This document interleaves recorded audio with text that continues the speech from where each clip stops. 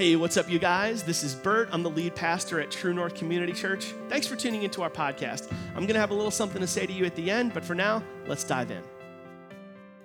All right, good morning once again. Welcome to church. If you're new to us, my name is Bert. I'm one of the pastors here. And yeah, we're into a brand new series of messages called Summer Games, which we think you guys are going to dig.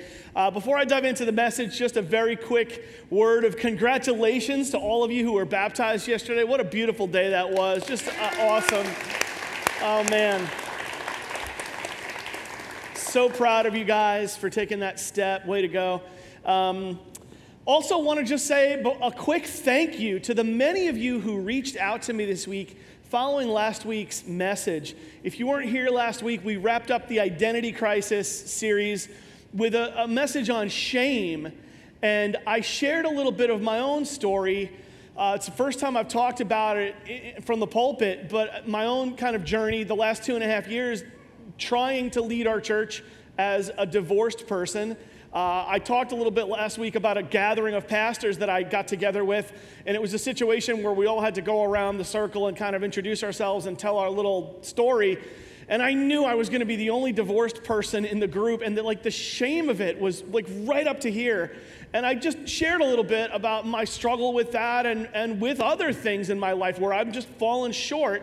And you were so kind, just reaching out to me and going, dude, thank you for your transparency. That's why we're here, and we love you. And I just got a lot of love this week, and I appreciate it. And it's one of those things where my hope is to we all fall short, right? But my hope is to be holy in every area of my life. And as God works on me, you guys, it's a weird thing when the church that the pastor ministers to ministers back to the pastor. And that was a cool thing that happened last week. You don't have to clap, don't clap. It's not that kind of a moment, but I appreciated it. And that's not even what we're talking about today. I just need to say that before we get started with the sermon. You ready for the message now? Okay, cool. So here's the deal. We're into a brand new series of messages called Summer Games, and we're talking, of course, not about the Olympics. No. We're talking about board games. We're talking about the summer games that we play. So I used to play board games a lot when I was a kid. I'm sure a lot of you guys did as well. And then there was like a 10 or 15 year window of time when I didn't play any board games, and then I had children and started playing board games again. So you kind of know how that works if you've been around. And today we're starting with the granddaddy of all board games, the most divisive board game in history, the board game that has divided more families than any board game in the history of time. I'm talking about, of course, Monopoly. You already do. Yeah, Monopoly. Yeah. They should just put that on the box. Hey, if you're having a nice Thanksgiving, if there's not enough drama in your family, here's Monopoly. Is your family too nice to each other? Try Monopoly. That should be how it goes, because there's something about Monopoly, it just brings out just the teeth. It brings out the claws. It brings out the nasty in people. Have you experienced this? And yeah, many of you, right? You've been, we got some clapping up people for Monopoly. Yeah, okay. You guys are psyched about Monopoly. You know, there's something about, I get so emotional. There's something about Monopoly, just brings out the claws. People don't get competitive when they're playing Candyland. Nobody ever gets mad if they lose at Candyland or Chutes and Ladders or something, right? But Monopoly, woo! Now, if you've ever, I'm assuming most of you know how to play Monopoly. If you've never played Monopoly, you make your way around a board that was fashioned after Atlantic City. And of course, there's tons of different versions of it. You can play, there's Star Wars Monopoly, and there's Lord of the Rings Monopoly, and they have Monopoly boards that have been fashioned after whatever your favorite city may be, probably. And your goal is, as you move around the board, your goal is to amass a wealth and real estate empire so vast that it crushes everyone else in the game. You win at Monopoly when everyone else is bankrupt and you have it all. That's Monopoly. When everybody else is bankrupt and you have it all, you win. Now, the great thing about Monopoly is we can do things in the game that we would never do in real life. Just spend ourselves to the very brink of bankruptcy. Buy everything in sight. Now, you know, like as well as I do probably if you've ever played Monopoly, if you go around the board, your first time or two around the board, you just buy everything. That's kind of commonly understood, Monopoly strategy. You don't go your first time around the board and go, oh, I don't know if I can afford it. You buy everything. You just spend all the money. And if you get down to your last $2 coming around the board, that's okay, because in a couple of pieces, a couple of turns, you're going to get to get cross go and collect 200 and get yourself back in the game. So we don't worry too much if we spend ourselves into bankruptcy and we we just buy up everything and buy things we can't afford, because it's monopoly money. It's monopoly money. It's not real. You understand that as you enter the game. You're given a bunch of money. You didn't earn that money. It's just given to you at the start of the game. And so as you move around through the game, you trade that money for property, and you buy and sell things, and you invest. You have to invest to win at Monopoly. If you don't ever buy property, you can't generate income, and it's just going to be all outflow. And that's just how it works. You have to invest to win. But ultimately, it's all monopoly money. It's fake money. There are no real-world consequences to going bankrupt in the game of Monopoly, other than the real-world consequences of your brother-in-law wanting to stab you in the jugular with a salad fork, depending on how the game went, because there's something about this game, once again, that brings out teeth. Now, another interesting little factoid you may have observed about playing Monopoly, even though it's play money, even though it's not real money, there is no room for generosity in Monopoly. Have you noticed? Nobody is ever generous in Monopoly. The goal of Monopoly is to be ruthless. The only time anybody's ever generous in Monopoly is when you have all the property in the world and you've got hotels on everything, and you land on Baltic and you owe somebody $8. You throw them a 10 and go, keep the change. I'm sure you'll need it more than me. And you just, you're just dismissive with your generosity. It's just, here you go, enjoy it. That's the only time that generosity plays a part in your life if you're in this game. And what struck me thinking about all this is how many people live their lives just like that in the real world. The number of people who live their lives in the real world with no room for generosity. Living a life where it's just everything is for me and everything is for right now. And you may have observed this in your life. Maybe you've seen it in other people's lives. This is like a life hack, okay? This is like a universal truth, life hack coming your way. You don't even have to be a Christian to observe the truth in this. Being self-centered eventually makes you miserable. Have you seen that in life? Have you observed it? Because every miserable, stressed out, grasping, clutching person you've ever met in your life struggles with self-centeredness. It's a fact. In fact, the antidote for that is outward bound living. When you live to honor God, when you live to love others, when you live to serve those around you, it brings up joy. It causes good things to come up out of you. You yourself feel refreshed. And herein lies the great, Jesus logic of the equation. When you focus on what you want and getting all that you want, you might get everything on your list and still be miserable. But if you focus on honoring God and looking to the needs of others, you'll have all that you wanted and more, and you'll be more satisfied, potentially with even fewer things, and live a richer, more full life. That's how the Lord breaks it down for us. Now, before I say another word, I know some of you already know where I'm going, because if you go to church here, you've heard me say this before, but I have to, okay? So just bear with me for 45 seconds while I get this out. If you're new to our church, I understand that you might be a little uncomfortable right now because I'm talking about generosity. And anytime a preacher talks about generosity, there's like an inherent distrust. There's an inherent, if you're new, I don't know this guy, I don't know this place, I'm not sure, and I get it. So I'm just gonna say this to you real quick like I do every time we talk about finances here. If you don't trust me or you don't trust this place, I totally understand that. So give the money away someplace else. Don't let that distrust rob you of discovering how great it feels to be outward bound. Go find somebody you do believe in. Go find an organization or a charity that you do believe in and give the money away there so you can unlock this stuff. Don't let potential distrust of organized religion rob you of experiencing how amazing this kind of living makes you feel. Okay? Now with that, I want to head into something that Jesus said. Jesus spoke to this like right head on in the Gospel of Luke.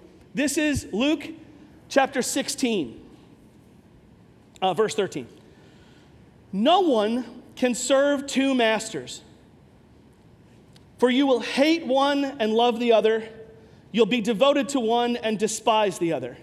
You cannot serve both God and money. So what Jesus is saying here to us, he's using the analogy of a first century slave. He's saying you can't serve two masters. It's impossible. And understand this.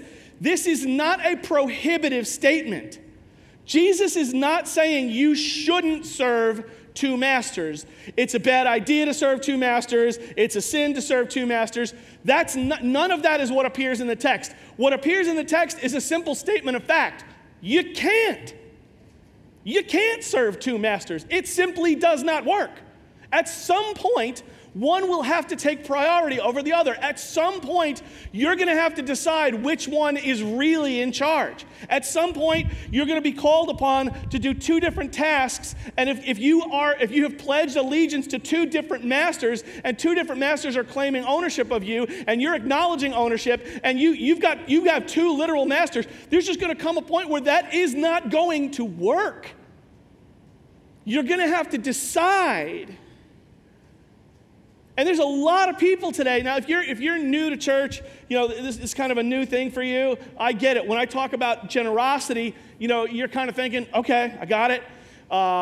Maybe generosity for you looks like when you're driving home and you see the dude on the side of the road with the sign, maybe you give him a few dollars when you normally wouldn't. Or maybe there's somebody in your life or an organization in your life that you love and you're going to send them some money. That's great. That's a good start. What Jesus is calling you to, if you're a believer, if you've self-identified as his, what he's calling you and I to is tithing.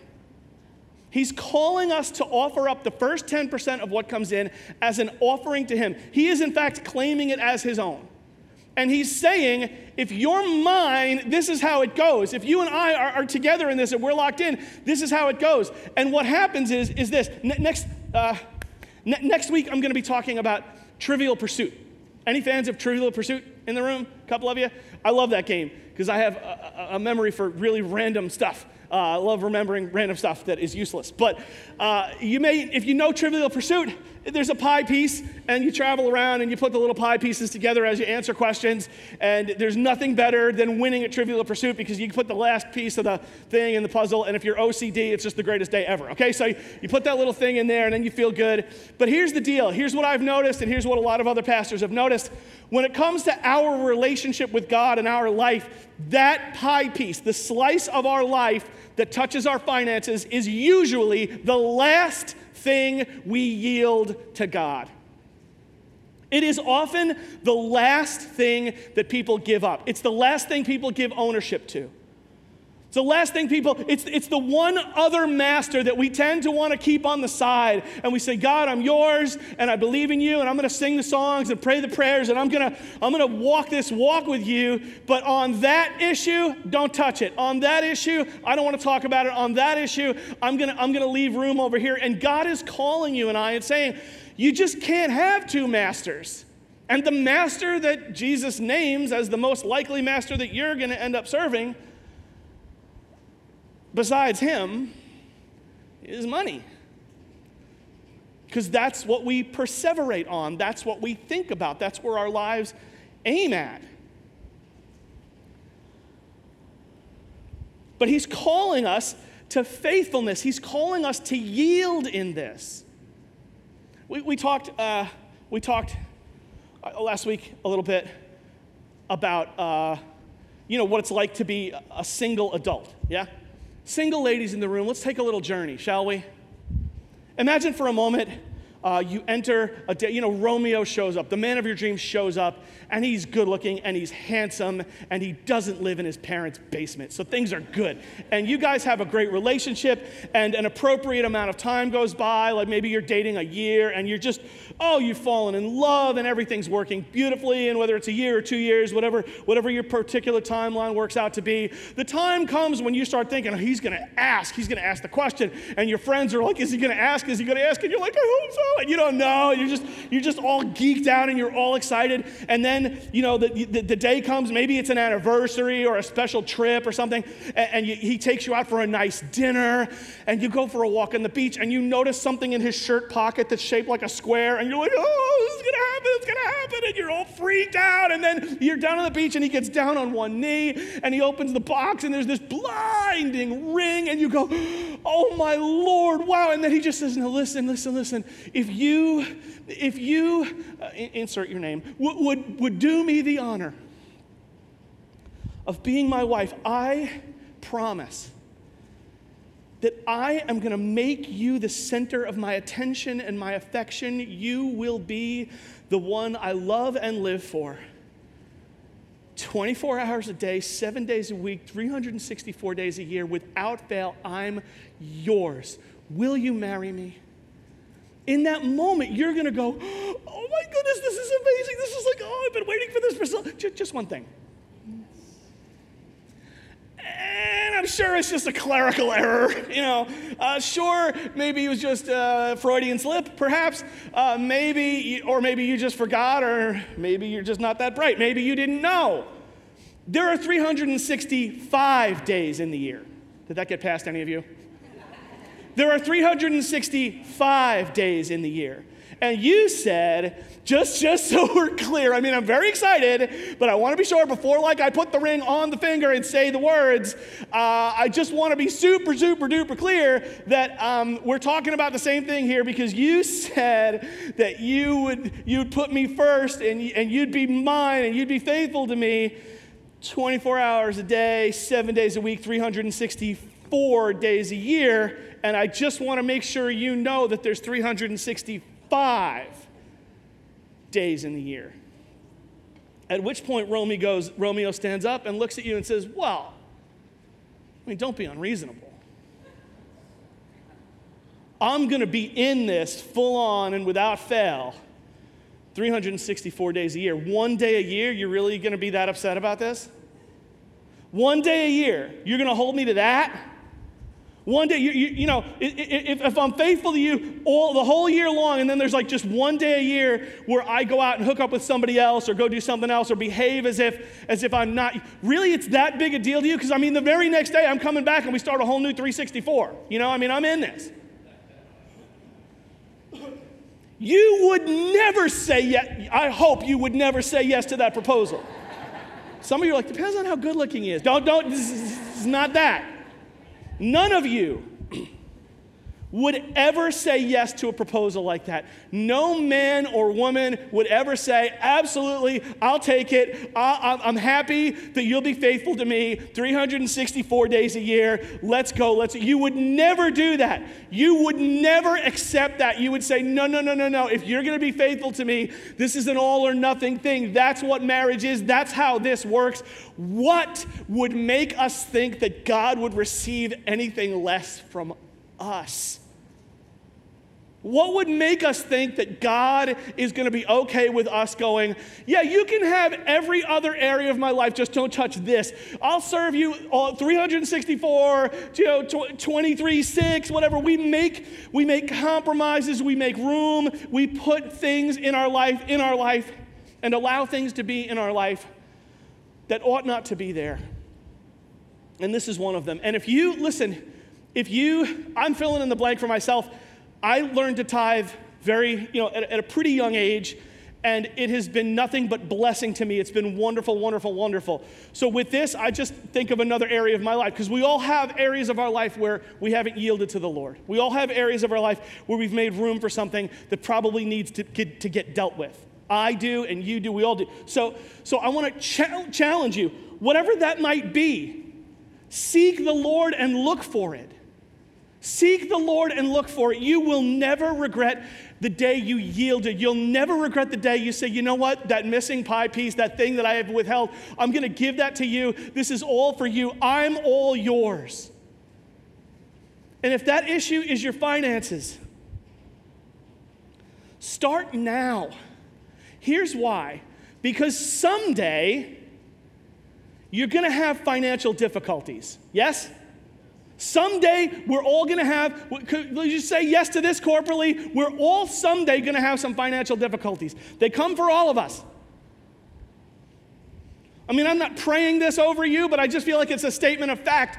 We're all going to have something like that in our life. At some point, you will lose a job or be demoted or have to take a pay cut. At some point, the real estate market will turn in a way that affects you, or your investments will tank, or there'll be a fire, or there'll be an accident, or there'll be a damage, or there'll be a thing that comes your way, or an unforeseen string of medical expenses. I mean, I'm sorry, I'm not trying to make you paranoid, but there's any one of 100 catastrophic things that could touch our lives at any moment. And when that moment comes, you're gonna pray.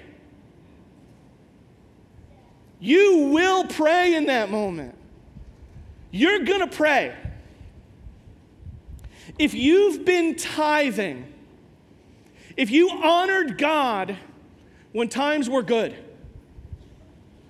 when that catastrophe comes, whatever shape it takes, you're able in that moment to pray and say, God, I honored you when times were good. I'm going to honor you now when times are bad. I trusted you when times were good. I'm going to trust you now when times were bad. I have honored you, and this is all in your hands. And if you bring this my way, I'm going to receive it and try to wrestle through it. But I'm not going to worry, because I know I did the right thing by you in this area of my life. Now, you may not pray those words because those were my words, but you'll have that kind of confidence because you know you did the right thing when times were good. Here's what you won't pray. Ready? Hashtag stuff people have never prayed before in their life ever. You're not going to pray, God, I'm in trouble. There's a financial hardship has come my way, and it's really, really difficult. But I've been withholding my tithe from you for all these years, so I have plenty of extra money to deal with it. Thanks. You're never going to pray that. You're never going to pray that prayer. You're never going to say, yeah, I'm having a real difficult time, but you know what I did? I withheld my tithe from you, and now I have more than enough. That's just not how it works. You start living outward bounds. You start living your life to honor God in every area. You live your life to love others and to serve all in all that you do, particularly in this area, this one place that God identifies as the place we're most likely to try to have two masters. If we can yield that area to Him and say, I'm going to live according to what He's called me to do. You ready? You ready for another life hack? Here's another life hack. Ready? Here it comes. It's all Monopoly money. It's all Monopoly money. Our money hasn't been tied to a gold standard in years. It has value because we agree that it has value. In the game of Monopoly, it has value because within the game you agree that it has value, but the game ends. This game ends. What have we invested in during our time on this planet that will forward the kingdom of God and be a blessing to the world around us? The rest of it just doesn't last. And if we live our lives like some do, embedded in the game of Monopoly with no room for generosity, we'll miss out on one of the greatest parts of life. Seeing the things that God's trusted us with flow out to be a blessing to the world around us. Don't miss out on that. Don't miss that. Invest well. with the time and the funds that you have been given and honor God in all these areas. You will never regret the day that you start doing that. And with that, let's pray. Father, we love you, and we thank you for an opportunity this morning to learn, because we all struggle with this. We all wrestle with wanting more things and better things and upgraded things and bigger things. And we thank you that we live in a place where we can have some of those things. Father, just keep us from being so focused on those things that we forget why you entrusted us with anything. Help us to be a people who yield to you in every single area of our life, in particular this one area that you point to and say we're likely to struggle, this one area that you identify as the place we're most likely to try to worship another God. Give us conviction and nudge us and cause us to yield to you in this place, that we might experience the way that you have blessed so many before who live their lives generously. May that be so in all of our lives. We pray together in Jesus' name. Amen. Hey, thanks once again for taking the time to listen. It's an honor to have you with us. If you'd like to support our church financially and help us continue to put this content out there for free, that would be a really big deal to us. We're completely supported by the contributions of the people that come to our church. And if you'd like to help, you can do that online at truenorthchurch.net/give, or you can do it with a text message. Just text the word True North to 77977 on your cell phone, and you'll get a prompt leading you through how to do that. Thanks again for dialing in. See you soon. Bye-bye.